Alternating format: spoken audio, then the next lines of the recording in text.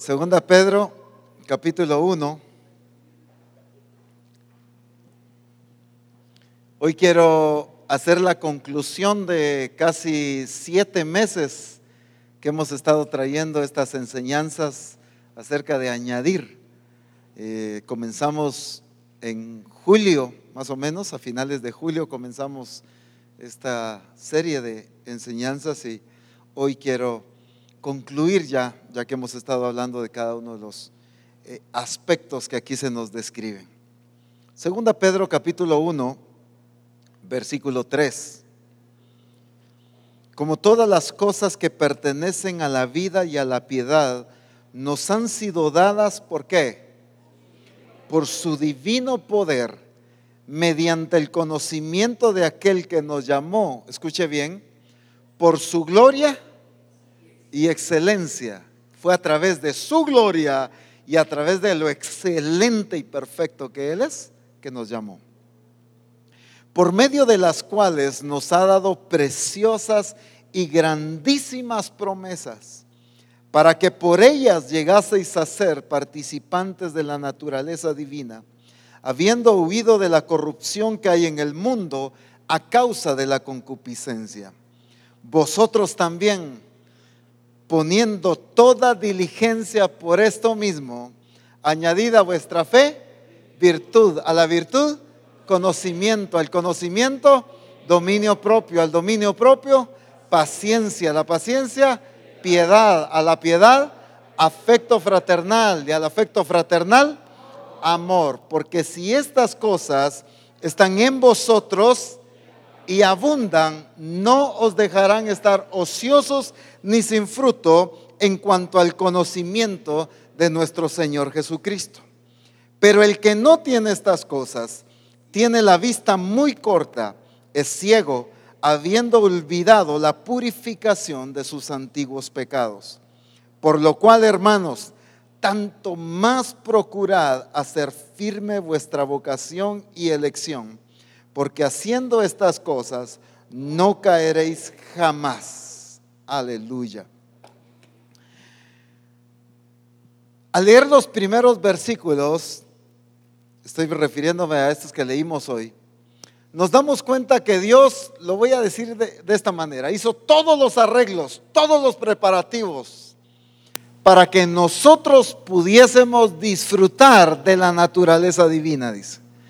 Todo lo preparó para que tú y yo pudiéramos caminar en una vida perfecta, revelando a Jesucristo aquí en la tierra. Dice, como todas las cosas que pertenecen a la vida y a la piedad nos han sido dadas. No es una probabilidad, no es un tal vez, es una certeza. Nos han sido dadas. Ya está hecho. Nos han sido dadas por su divino poder. ¿Mediante qué? ¿Cuál es la herramienta, voy a decir así? ¿Cuál es el medio para poder disfrutar de la naturaleza divina? Para poder expresar la plenitud de Cristo. ¿El conocimiento de quién? De Jesucristo. El conocimiento de Jesucristo, y obviamente estoy hablando desde el momento de nuestra conversión, desde el reconocimiento al señorío de Cristo, como ese conocimiento que vamos añadiendo en nuestra vida diaria como hijos de Dios. Por medio de conocer a Jesucristo, Dios ya por medio de su divino poder nos dio la capacidad de, ¿qué dice? Mediante el conocimiento de aquel que nos llamó por su gloria y excelencia, por medio de las cuales nos ha dado, me encanta esta expresión que usa el apóstol Pedro, preciosas y grandísimas promesas. Saboree esa expresión. Preciosas y grandísimas promesas. No dice, pues nos dio un montón de promesas. Dice, nos dio grandiosas, ¿cómo? Preciosas y grandísimas promesas. Preciosas, ¿por qué? ¿Qué es algo preciosa? ¿Qué es lo que diferencia una piedra de río con una piedra preciosa? Su valor. su belleza, sus características hacen que tenga un valor único, un valor exclusivo, un valor que, aquel caso que Jesús contaba en la parábola del hombre que era mercader de perlas, ¿qué pasó? Dice que encontró una perla de gran precio y entonces fue y vendió todo lo que tenía por obtener esta perla. Le encontró un valor, el valor real que tenía, y estuvo dispuesto a vender todo para poder obtenerla. Alguien que sabe reconocer la piedra o las piedras preciosas no se va a dejar dormir por cualquier piedra de río, cualquier pedazo de piedrín, ¿no es cierto? El piedrín, ¿qué lo hacen? Ahí anda el camión y lo tira y bueno, aparte por la cantidad que hay, pero el piedrín, ¿quién lo está cuidando tanto? Pero vaya a ver si le dan el mismo tratamiento a un rubí, por ejemplo, a una esmeralda. Colombia es uno de los países exportadores de esmeralda muy fuerte a nivel mundial. Y esa piedra ha producido cantidades impresionantes de dinero para Colombia. ¿Por qué? Porque es una piedra preciosa. El término preciosa no solo se refiere, pues, ay, qué lindo, ¿verdad? Está bien maquillado, sino representa un valor que contiene, en un caso particular, una piedra, por ejemplo. Y aquí dice, nos ha dado preciosas y grandísimas promesas. Son preciosas por el valor que tiene contenida esa promesa.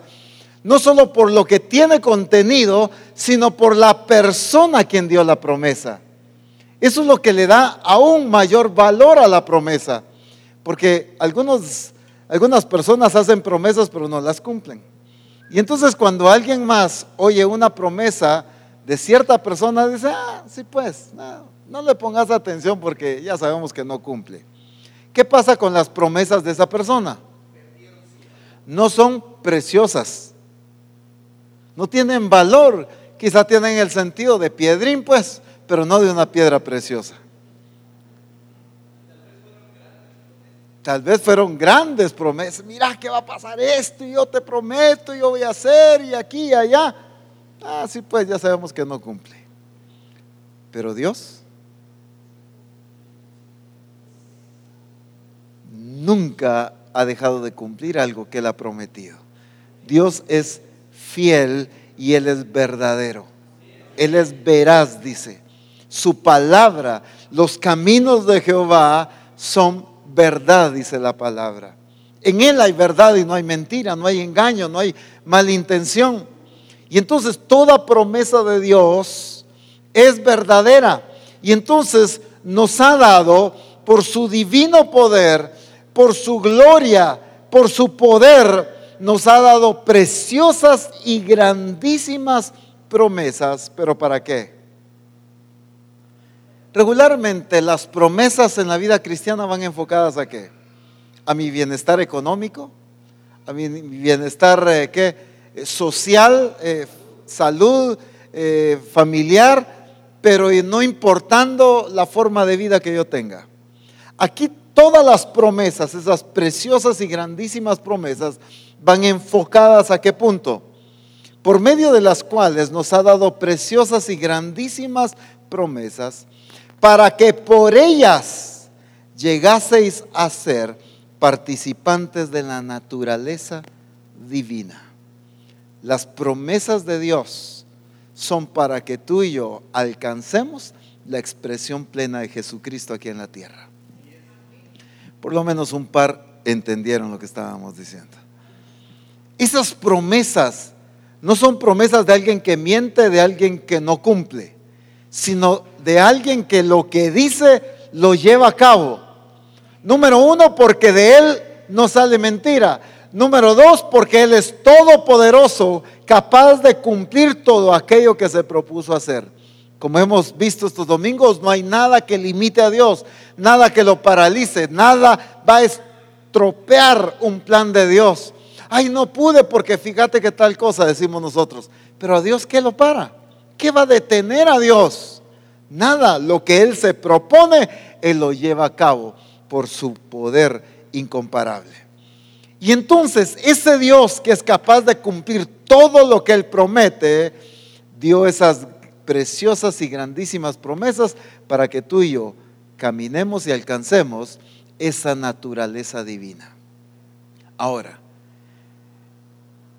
eso ya ha sido dado, dice. Si leen el versículo 3, ya nos fue dado. ¿En qué momento? En el momento de nuestro conocimiento de Jesucristo. Cuando nacemos de nuevo, ya fue puesta la naturaleza de Cristo, ya fue puesta la simiente de Dios en nosotros, ya está dada la semilla. Pero entonces, ¿ahora qué corresponde? Ya no es que de quedarnos de brazos cruzados y esperar que suceda. Esto no es un acto de magia donde nada más yo nací de nuevo y ya todo que lo haga Dios. Sino aquí viene una actitud muy preciosa donde ya nos corresponde a nosotros determinación, disciplina y la aplicación correcta de todo lo que la Escritura dice. Y en este caso el apóstol Pedro enumera una serie de características, de aspectos o cualidades que el cristiano debe tener y debe desarrollar aún más. ¿Para qué? Para que esa naturaleza divina que está en él llegue a expresarse plenamente. Es que la naturaleza divina ya está en ti. Lo que no hay es una expresión plena.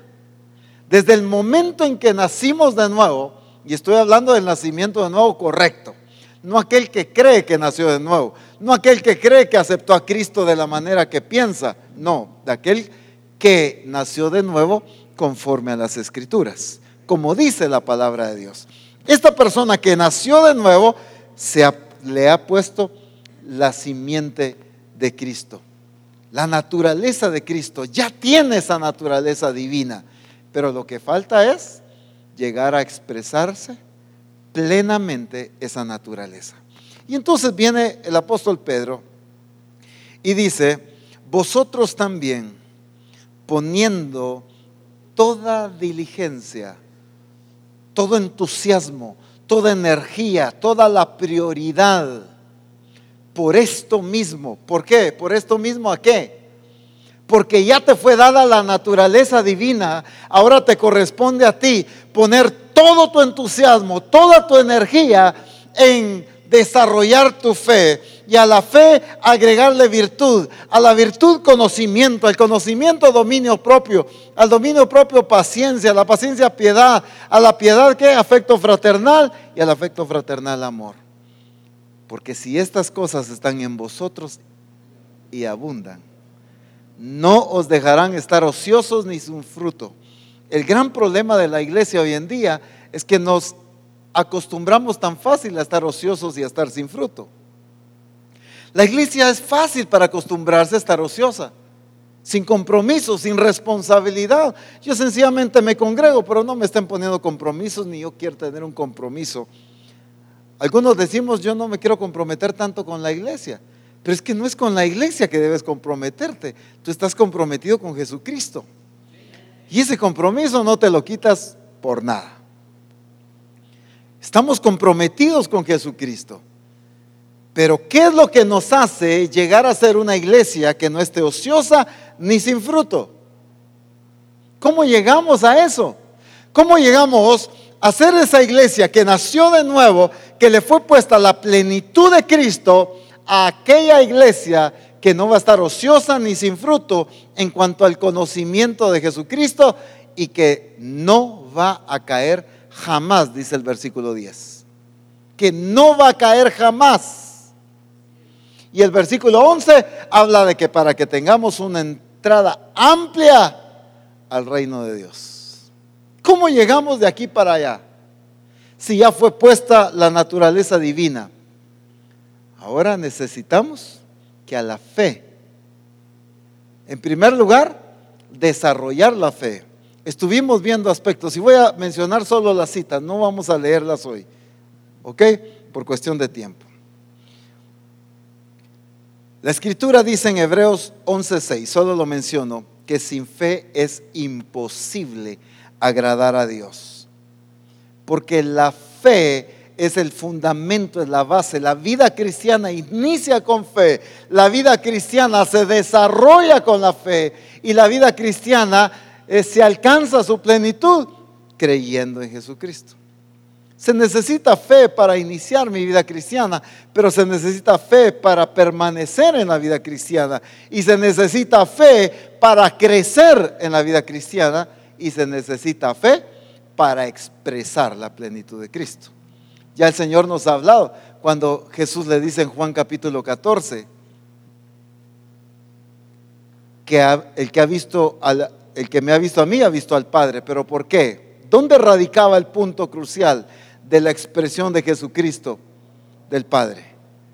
En que dice: el Padre está en mí y yo estoy en el Padre. Si algo apuntaba a Jesús, era que los discípulos creyeran que Él estaba en el Padre y el Padre estaba en Él. Por eso le dice: las palabras que yo hablo son las que he oído del Padre, pero las obras que yo hago, el Padre que mora en mí, Él hace las obras. Los discípulos necesitaban fe, pero para creer que Cristo era en el Padre y el Padre era en Cristo. Entonces, la fe es crucial, es fundamental en toda la vida cristiana. Una fe que se necesita desarrollar. Es que con una fe, si tuvieras fe como un grano de mostaza, con eso nos basta. Pero el ejemplo precioso del grano de mostaza es que se siembra, y aunque la más pequeña semilla se convierte en la más grande de las hortalizas, dice la Escritura. Entonces no está hablando de una fe que se queda pequeña, sino una fe que se desarrolla. A los discípulos en la barca Jesús les dijo: hombres de poca fe. Pero a la mujer sirofenicia le dijo: mujer, grande es tu fe. Entonces una fe pequeña no hace nada, pero la fe grande sí alcanza los milagros. Entonces necesitamos desarrollar nuestra vida de fe. Por eso dice: si estas cosas están en vosotros y abundan. No es una fe, pero si yo ya creo en Cristo, necesito tener fe en Él, pero necesito crecer en mi fe. Y además de crecer en mi fe, a esta fe yo debo añadirle. Añadirle es el concepto de sumar, de volver uno la fe con la virtud. No dos cosas separadas, no sustituir. Es que cuando me están hablando de fe, yo tengo fe. Pero cuando me empiezan a hablar de virtud, me olvido de tener fe y empiezo a accionar en la virtud. Pero cuando me hablan de conocimiento, me olvido de la virtud, y ahora todo el énfasis es conocimiento y ya ni me acuerdo de la fe. No. Por eso el apóstol Pedro está hablando de añadir, de sumar, de volver uno solo en mi vida. Si estas cosas están, como dice la Escritura. Si estas cosas están, está hablando de algo interno, no algo externo. Esto no tiene que ver con acciones religiosas. Esto tiene que ver con un estilo de vida, con una naturaleza, algo que se vuelve parte de mí.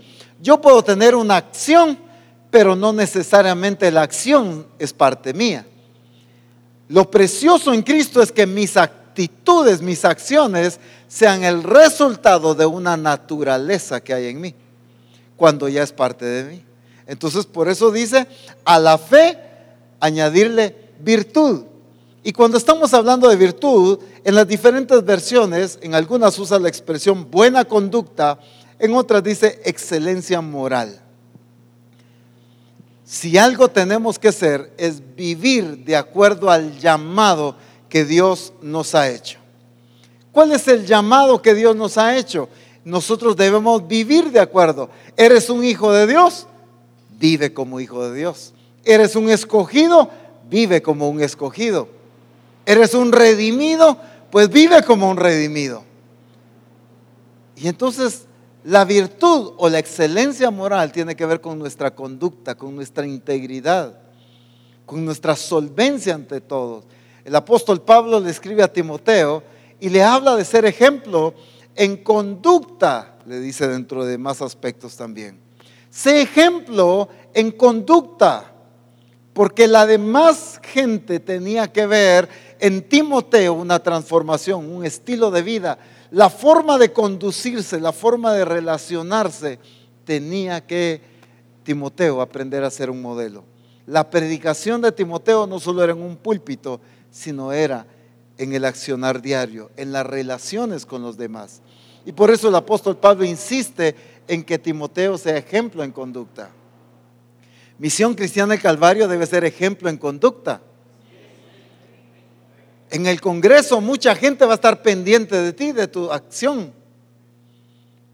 Fuera del Congreso, en la congregación, en la universidad o en el trabajo, donde quiera, la gente siempre está atento a tu conducta. Como hijo de Dios, tienes que vivir y conducirte de la manera que Dios te ha llamado. Te llamó como hijo, represéntalo como hijo de Dios. Eres un escogido, pues represéntalo como tal. Eres un siervo de Dios, pues actúa como siervo de Dios. Entonces a la fe le añadimos esa conducta, esa excelencia en nuestra moral, en nuestra actitud, en nuestra forma de conducirnos. Lo volvemos uno solo. A la fe añadirle virtud. Y a la virtud le añadimos ¿qué cosa? Conocimiento. Definitivamente estamos hablando del conocimiento de Jesucristo. No es un conocimiento teórico, no es llenarme la cabeza memorizando versículos, sino de conocer a la persona de Jesucristo. Por supuesto que las Escrituras dice claramente en Juan capítulo 5 verso 39, solo lo menciono. Todas estas citas ya las estudiamos durante estos 7 meses, por eso las estoy mencionando nada más. En Juan capítulo 5 verso 39 nos habla de que las Escrituras son las que dan testimonio de Jesucristo. Escudriñad las Escrituras, porque a vosotros os parece que en ellas tenéis ¿qué? La vida eterna, y ellas son las que dan testimonio de mí, dijo Jesús. Si algo tenemos que hacer es tener la actitud que tenía el apóstol Pablo. Todo lo he refutado pérdida por el eminente conocimiento de Cristo Jesús. Si algo hacía el apóstol Pablo es que refutaba como pérdida cosas que para él eran valiosas, pero porque entendía que conocer a Jesucristo era aún más valioso que cualquier otra cosa. Conocer a Jesucristo no es igual a cultear. No es la misma cosa que, por supuesto, asistir al servicio, ir a la congregación, participar de un culto, me edifica, la comunión me bendice, la palabra y todo, definitivamente es parte esencial. Pero no es igual. El conocimiento de Jesucristo es algo que cada uno de nosotros nos proponemos a desarrollar. Dice la Escritura, hasta que todos lleguemos, Efesios capítulo 4, verso 13, hasta que todos lleguemos a la unidad de la fe y ¿qué? Y del conocimiento del Hijo de Dios. Si a algo tenemos que llegar es al conocimiento de Jesucristo.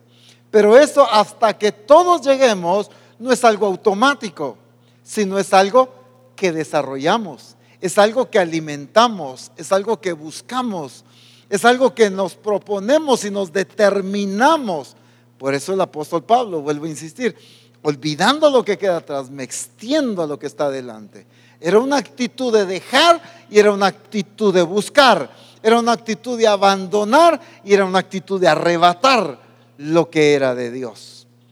Nosotros tenemos que tener la actitud de conocer más de Jesucristo. Y las Escrituras son las que nos revelan a Cristo. Y como el Señor nos ha estado corrigiendo, tenemos que aprender a dejar de ver las Escrituras como un libro de historia y a ver las Escrituras como la palabra que nos revela la persona de Jesucristo. El carácter, no las historias de Cristo, no los eventos ni los acontecimientos de Cristo, sino el carácter, la personalidad y lo que Cristo está mostrando del Padre.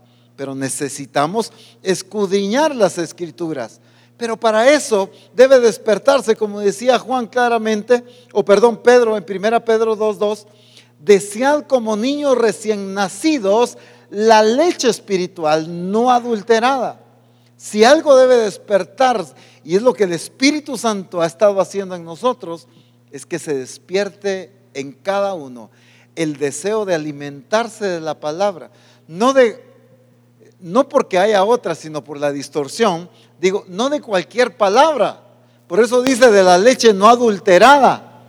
No de lo que ya se cambió, no de lo que ya se diluyó, sino de la palabra genuina, la palabra que te lleva a transformación, la palabra que te conduce a Cristo. Pero ese alimento debe el Hijo de Dios desearlo, pero ¿cómo? Como niño recién nacido, que pega gritos, que no para hasta que le dan su pacha, ¿verdad? Hasta que le dan su comida, se quedó quieto. Y decíamos en estos días, el cristiano es tan fácil de dejar de comer espiritualmente. Pero lo que es la comida, ¿qué? Física, si quieren decirlo de esa manera, eso olvídense. Hace hora y media que acaban de comer y ya tienen hambre otra vez. No se les olvida ni un día de comer, pero mientras que el Hijo de Dios a veces pasa meses sin alimentarse de la palabra. Y la Escritura nos habla de que no solo de pan vivirá el hombre, mas de toda palabra que sale de la boca de Dios, dice. Eso es lo que debe alimentar nuestra vida. Y solo así vamos a crecer en el conocimiento de Jesucristo. A la fe que has desarrollado, a la fe que te mantiene estable y que desarrolla y te lleva a la madurez, le añades la virtud, una conducta correcta, y a esa conducta correcta le añades el conocimiento de Jesucristo. Y entonces empieza a producirse un cristiano sólido, estable, que esa naturaleza de Jesucristo empieza a expresar. La naturaleza divina, lo que ya fue puesto en él, empieza a expresarse de una manera plena. Pero a ese conocimiento es necesario agregar otra cosa, y es el dominio propio. El dominio propio, la Escritura habla de esa preparación para poder soportar muchas cosas también. Pero el dominio propio tiene que ver con la capacidad de gobernarse a sí mismo. Leíamos en Proverbios que una persona sin dominio propio es como una ciudad sin muros, dice. ¿Qué es lo que pasa en el concepto antiguo? Por supuesto, hoy ya no hay esos muros. Pero en el concepto antiguo, los muros era ¿para qué? Para proteger, defender, para dejar a los enemigos fuera, que no entraran, que no tuvieran lugar ninguna artimaña del maligno sobre la ciudad. Sin embargo, una persona que no tiene dominio propio dice que es como una ciudad sin muralla, dice Proverbios 25-28. Ahora, el cristiano tiene que entender que cuando nació de nuevo y con la genética que ha sido puesto, no le fue dado espíritu de temor, sino de poder, amor y dominio propio. Eso es lo que hemos recibido de parte del Señor. Recibimos el dominio propio. No tenemos un espíritu de cobardía, no hay un espíritu de temor, sino hemos recibido el espíritu de dominio propio para poder sujetar nuestro cuerpo, sujetar nuestra voluntad. Es que dominio propio es sujetar nuestra voluntad a la voluntad de Dios. Eso es dominio propio. La gente en el mundo se burla del cristiano porque dice, ay Dios, miren cómo los controlan, ¿cómo? Pero no se dan cuenta que ellos son controlados por sus deseos de la carne. Y de todos modos Satanás los manipula como él quiere. Y ellos creen que ellos son los que deciden, cuando en realidad no están decidiendo. Solamente la persona que tiene dominio propio aprende a someter su voluntad a la voluntad del Señor. El apóstol Pablo decía, todas las cosas me son lícitas, pero no todas convienen. Todas las cosas me son lícitas, mas yo no me dejaré, ¿qué dice? Dominar de ninguna. Eso es dominio propio. Cuando alguien es capaz de no dejarse dominar por algún deseo, por alguna circunstancia, por alguna situación, no se deja dominar por esta situación. El apóstol decía, todo me es lícito, todo lo puedo hacer, pero yo no me dejo dominar de esos deseos. de esas circunstancias, sino él se enfocaba en la voluntad de Dios. Entonces el cristiano a la fe le añade virtud, a la virtud conocimiento y al conocimiento dominio propio. Pero a ese dominio propio es muy importante agregarle ¿qué otra cosa? La paciencia. Pero no paciencia de poder esperar y mire, yo no alego nada, no reclamo nada, aquí llevo 3 horas esperando y no he dicho nada. No es solamente eso, sino el apóstol Santiago habla de la paciencia. Tenga la paciencia, su obra perfecta, para que os halléis como perfectos y cabales, dice la Escritura.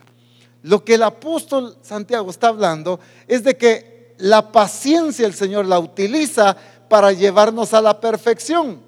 Somos sometidos a circunstancias, a pruebas, pero la paciencia nos hace seguir confiando en Dios, seguir entendiendo que Dios tiene el control de las cosas. Va creando una firmeza de carácter, va desarrollando nuestra convicción y nuestra fe en el Señor.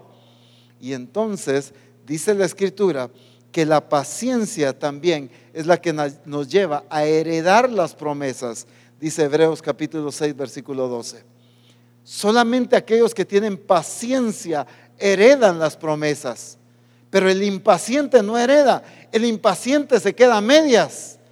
El impaciente abandona las cosas. Y lo que el Señor quiere desarrollar en nosotros es una paciencia para poder expresar esa firmeza de carácter en medio de las circunstancias. Hebreos capítulo 12 versículo 3, solo que en la versión Palabra de Dios para Todos, nos muestra a Jesús como el modelo de paciencia, que soportó con paciencia todas las adversidades, todas las circunstancias difíciles que él enfrentó, cuando lo rechazaban, cuando lo humillaban, cuando lo insultaban, cuántas cosas no le hicieron a Jesús y cómo las soportó el Señor. Con paciencia. No dijo, Señor, Padre, ya no aguanto. ¿Sabes qué? Mejor hagamos las cosas de otra manera. No, o envía a otro.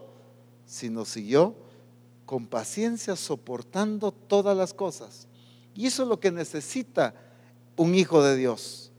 Al conocimiento que está agregando y que está desarrollando de Cristo, agregarle y añadirle la paciencia. Porque eso que se está formando y desarrollando de Cristo en él, se necesita una firmeza de carácter para que las circunstancias no echen a perder todo lo que ya se está edificando. ¿No han visto ustedes algún niño jugar Lego y de repente está queriendo armar algún su castillo, lo que sea, y de repente se aburrió y ya me aburrí, todo a perder? Y después se pone a llorar porque tiene que comenzar de nuevo. O el niño en la playa queriendo hacer el castillo en la arena y de repente viene la ola y le botó todo. ¿Verdad? Tiene que comenzar de nuevo.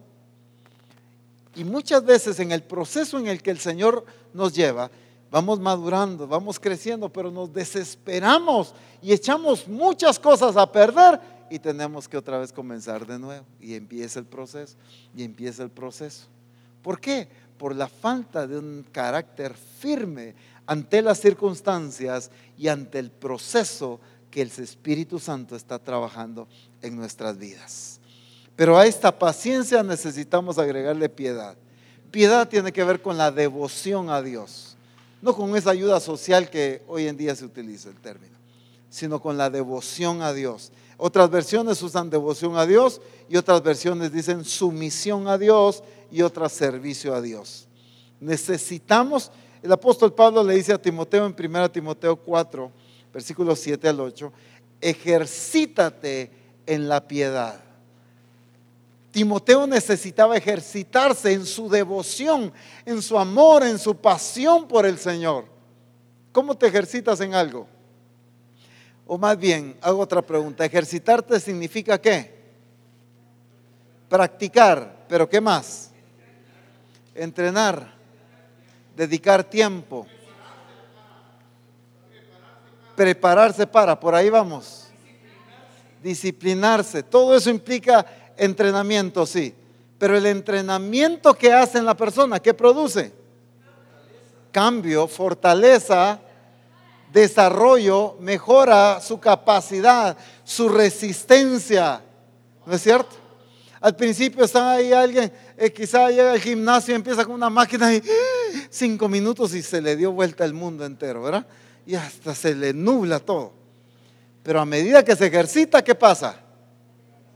Tiene resistencia, desarrolla su capacidad. ¿Qué es lo que pasa con el cristiano?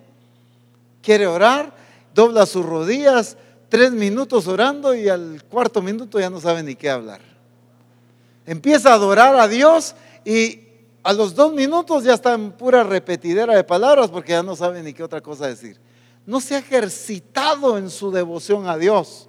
Y eso necesita solamente por la práctica y el ejercicio desarrollar tu capacidad de tener intimidad, de tener relación con el Señor, de tener esa vida apasionada por Dios. Necesitamos desarrollarla. Romanos capítulo 14, verso 8, me encanta esta expresión. Si vivimos, para el Señor vivimos. Si morimos, para el Señor morimos. Así que, sea que vivamos o que muramos, del Señor somos, pues, punto. ¿Qué está expresando el apóstol aquí? Pasión por el Señor. Ya sea que estemos viviendo o que nos muramos, de todos modos, todo es para el Señor. Está hablando de prioridad, está hablando de entrega, de plenitud. Para mí el vivir es Cristo y el morir es ganancia. Él había entendido, había desarrollado, se había ejercitado en su devoción por Dios, que él entendía que toda su vida había una razón de ser que se llama Jesucristo. A esa paciencia le añadimos piedad, y a la piedad el afecto fraternal, que es el amor entre hermanos. En esto se reconoce, dice la Escritura, quiénes son hijos de Dios y quiénes son hijos del diablo. El que no ama a su hermano no es hijo de Dios, dice. Entonces, ¿es hijo de quién? No hay otra. Y para aquel que le pareció así como algo choqueante, pues lea 1 Juan 3:10. En esto se reconoce quiénes son hijos de Dios y quiénes son hijos del diablo. El hijo de Dios ama a sus hermanos. Si algo nos resalta mucho en la vida cristiana, es la vida de cuerpo. La vida de cuerpo no puede llevarse a cabo sin el amor fraternal, sin el afecto fraternal, que es el respeto, es la relación entre nosotros como hijos de Dios, los redimidos, los salvos. Ese amor entre nosotros es crucial para una correcta expresión de vida de cuerpo. Y a ese afecto fraternal concluye el apóstol Pedro añadiéndole amor.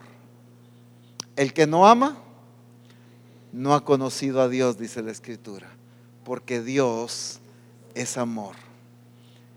Ese es un amor no limitado, un amor no interesado, pero no un amor que es circunstancial solamente a aquellos que me aman, aquellos que me han agradado yo amo, aquellos que me caen bien yo amo, sino es un amor hacia el prójimo.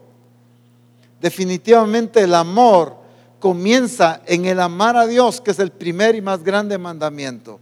Amarás al Señor tu Dios con todo tu corazón, con toda tu mente, con toda tu alma.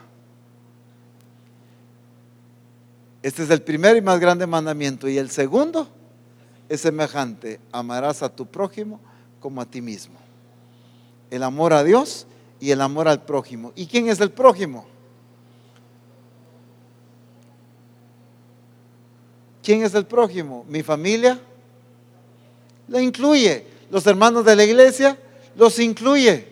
El compañero de trabajo, el jefe, los incluye. Pero el prójimo incluso es aquel que tú no conoces y que el Señor permita en un momento determinado tener cierto contacto con esa persona. Ese es tu prójimo.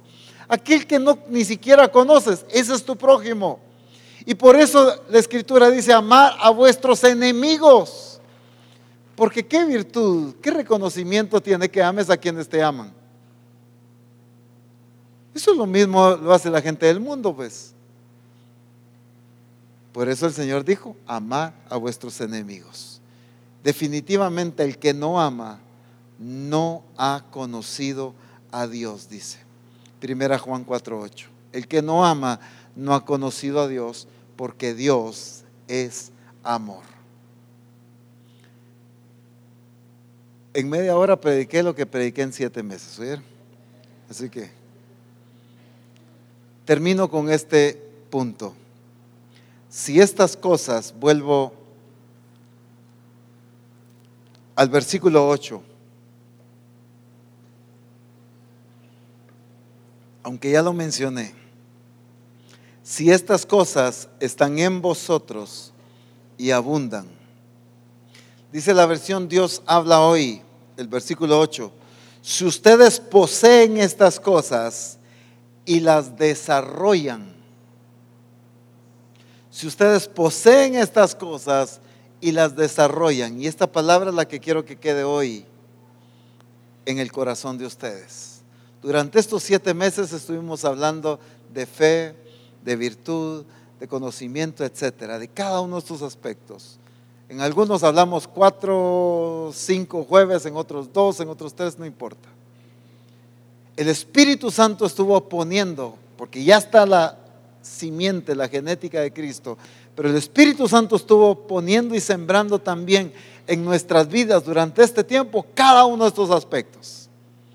Ya está en ti cada uno de estos aspectos.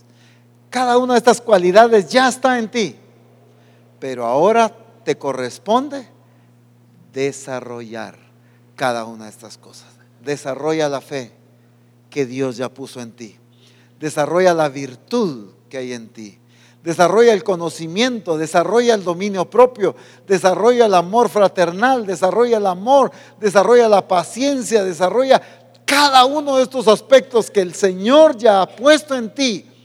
Es tu responsabilidad hacerlos crecer para que entonces al cumplirse todo y al expresarse cada una de estas cosas, no os dejarán estar ociosos ni sin fruto en cuanto al conocimiento de nuestro Señor Jesucristo. La iglesia que expresa la plenitud de Cristo es una iglesia que ha desarrollado cada uno de estos aspectos, porque dice, entonces no caeréis jamás. Esa iglesia firme, estable, expresando la plenitud de Cristo, es una iglesia que no solo se quedó esperando y confiando de, pues yo estoy esperando aquí deseando que el Señor ponga en mí fe, que desarrolle virtud, que ponga conocimiento, que me desarrolle el dominio propio. No, ya está en ti. Ahora te corresponde a ti. Ya no vamos a estar predicando así como ahorita, sin duda alguna se seguirá mencionando, pero al menos no como estos jueves, acerca de cada uno de estos aspectos. Pero eso no significa que lo abandones, sino a partir de ahora, ya en tu, voy a decir así solo por darme a entender, en tu mochila se te puso cada una de estas características. Ahí la llevas, ya es parte de ti. Pero ahora te corresponde, hoy voy a sacar y voy a ampliar la virtud en mí. Hoy voy a crecer en conocimiento. Hoy voy a desarrollar el dominio propio. Hoy voy a acrecentar el amor fraternal, etcétera. Eso es lo que nos corresponde a cada uno de nosotros, hacer crecer, desarrollar lo que ya el Señor pues ha puesto en tu vida. Amén. Pongámonos en pie, por favor.